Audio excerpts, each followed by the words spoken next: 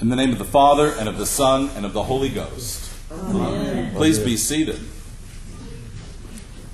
We began Epiphany at the day of Epiphany with the visit of the wise men to the stable, and so God reveals himself to the wise men or to the Gentiles. He is revealed now to the Gentile people at the beginning of the Epiphany.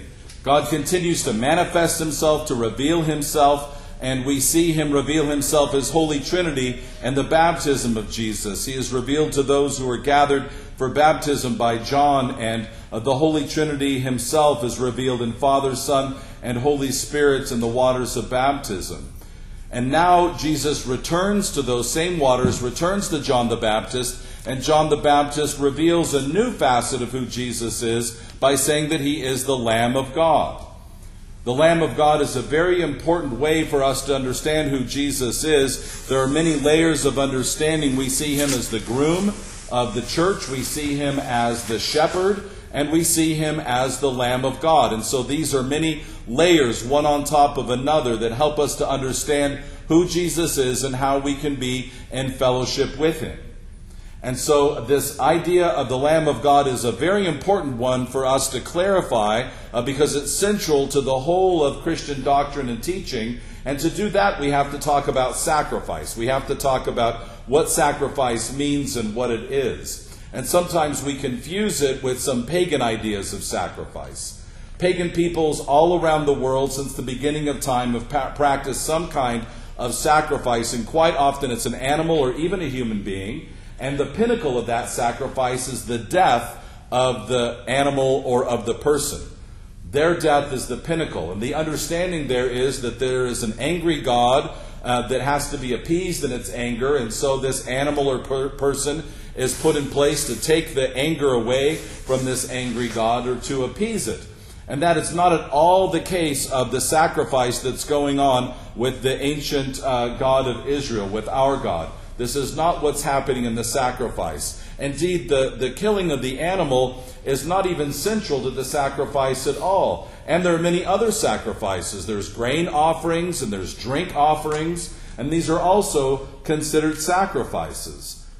But while the death of the animal isn't important, the use of their blood is. The use of the blood is sanctifying, it's purifying, which is very strange, because all the rest of the Scripture talks about blood as being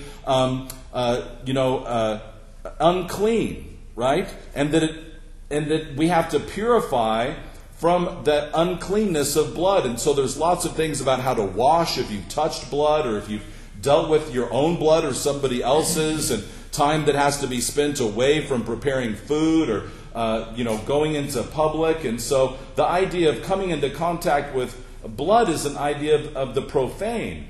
And yet here the blood of the animal is used to not only to cleanse but to sanctify. So the blood of the bulls and goats in ancient Israel is sprinkled on the temple and sprinkled on the horn of the altar to sanctify, that is to make holy the temple and the altar and to set it apart for the use of the Lord, which is a radical understanding of blood. So the death of the animal isn't important, but the use of their blood is in sanctifying. Again, there's nothing about the sins of the people being put on the animal except for that of the scapegoat. If you remember in Leviticus, there's the understanding of a scapegoat where the sins of the people are put onto the animal. But that animal is let go. The sins of the animal are placed, the sins of the people are placed on the animal, and then the scapegoat is released. He's not killed. So this brings us to the place of understanding the central sacrifice of the nation of Israel, and that is of the Passover. The Passover is the central sacrifice, the central feast of the nation of Israel. It's one that is supposed to be repeated every year in memoriam, in practice, and that is practiced until this day. And we're going to practice it here this morning. We say every Sunday, Christ our Passover is sacrificed for us. Therefore, let us keep the feast. We are keeping the feast of Passover every Sunday. So if anybody ever asks you if you've been to a Seder, a Passover dinner, you can say, yes, every Sunday we celebrate the Passover, the Seder dinner. right? This is the central aspect of our common worship together. So what is the Passover feast? The Passover feast is the Lord bringing the nation of Israel out of sin and death, out of bondage, and bringing them into newness and life in the promised land, right? So he releases them from the bondage of sin and death, and he brings them into the promised land, into everlasting life. And to do that, they're supposed to sacrifice the Passover lamb and use its blood and its meat. Now, the killing of the lamb isn't even central to the whole performance of this feast. It almost happens off stage. It's just a necessary on the way to the blood. Once the blood is collected, then the door of the home of the family or the clan is marked with a cross over the lintel and crossbeam of the door. The sign of the cross is marked in blood on the house of the people, so that they are then in fellowship with the God who will save them.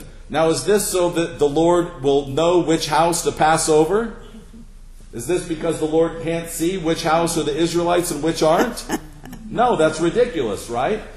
Is this so that they remember, so they look on the outside of the door and say, oh yeah, we're Israelites, not Egyptians? No. No, it's not about this kind of understanding. It's about a miraculous, holy, sanctifying, a setting apart by the mysterious blood of this lamb. They are marked and set apart for God, for fellowship with Him. So that's the first thing, is this blood sets them apart to be in fellowship with God. The second thing is the preparing of the animal itself. And you remember that none of the bones of the animal are broken. So there's no anger, there's no destruction of this animal. The animal is treated with care, right, and with delicacy. And no bone is broken. The meat is cooked, and it is eaten by the family for food as they move out of bondage of sin and death into everlasting life. And so we see two primary uses of the Passover lamb, two primary performances: the sanctifying of the blood and the feeding of the meat. So now that we have this basic understanding, then we can ask, what does it mean that Jesus is the Passover lamb, that He is the Lamb of God?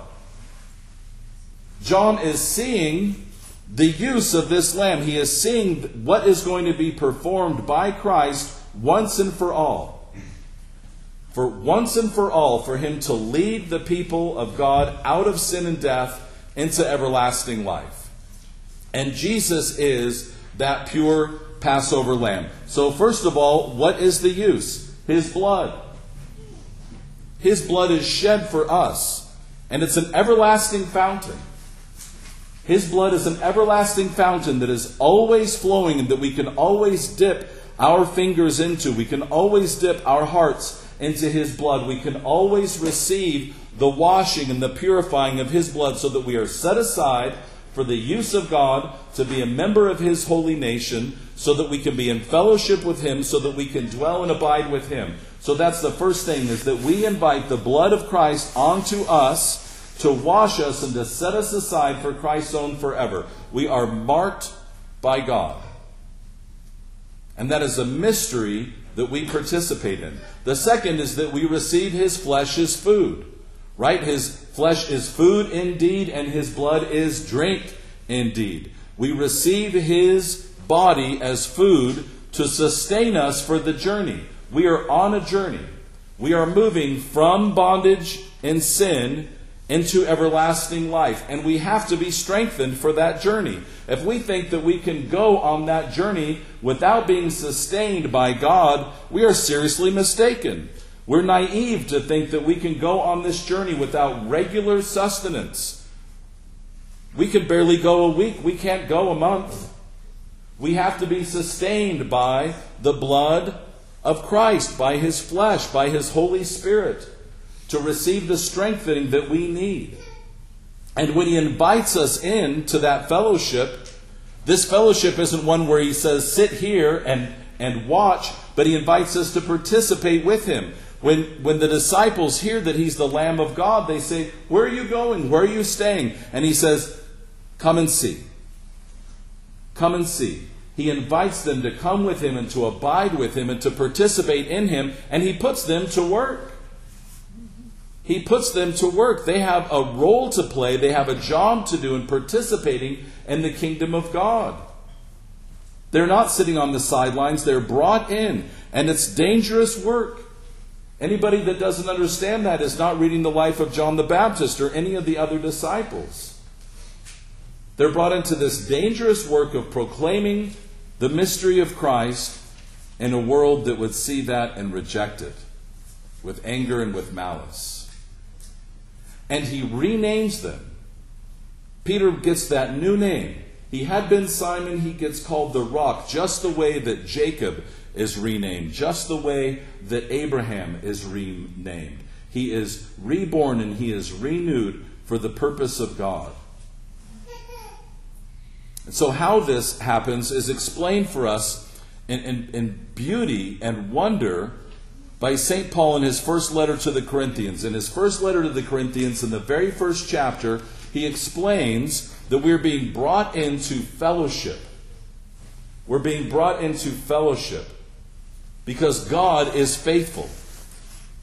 So we're not in fellowship with God through his blood and his body because we're faithful, but because he is. And remember that this faith or faithfulness is loyalty, right? When we say that somebody is faithful, we mean that they're loyal. We mean that they're enduring, that they're lasting, that the hardships and the difficulties of life are not going to break these bonds that we have. And it's not our faithfulness that we trust in, it's God's faithfulness. He is the one who is faithful. He is the one who is standing firm. He is the one that's standing by us amidst all difficulty. And he's doing that to bring us into fellowship with him. Fellowship is so important. Everything that we do in the church is about fellowship. It's about living together, which is hard. It's about dwelling together. And to do that, we have to have God's grace. We have to have his power. And we have to expect that we're going to be changed. He says, because of the grace of God, we're being enriched, to be strengthened, to be renewed, to be supported, to be made stronger in all speech and knowledge. That means that we're receiving the grace of God so that our speech and the way that we understand the world is changed. We are not people that trust in luck. We're not people that trust in happenstance. We're not people that look to coincidence. We're not people that criticize. We're not people that dissemble. We're not people that moan and complain. We are people that proclaim hope, that proclaim peace, that proclaim the providence of God, the plan of God, that he is at work in our lives, that he is in charge, that there are good things for us to do, that there are joyful things, that there are treasured things, that there are good things that we're supposed to be focused on, that we're supposed to be promoting, that we're supposed to be talking about, that we're supposed to be lifting up one another with. And we cannot do any of that without his grace, without being strengthened by the power of the Holy Spirit. All of this grace is revealing to us and sustaining to us. It is strengthening to us. They ate the Passover standing up. If we had a beautiful church with an altar, we'd probably kneel, which is okay, to receive Holy Communion. But it's pretty cool that in this converted industrial space we have to stand. Because that's the way we receive the Passover. Because we're not receiving this body and blood of the Lord for our leisure. We are receiving it to be changed, to be transformed, to be strengthened, to be healed, that we may do all things through Christ, through his blood and his flesh. Amen. Amen.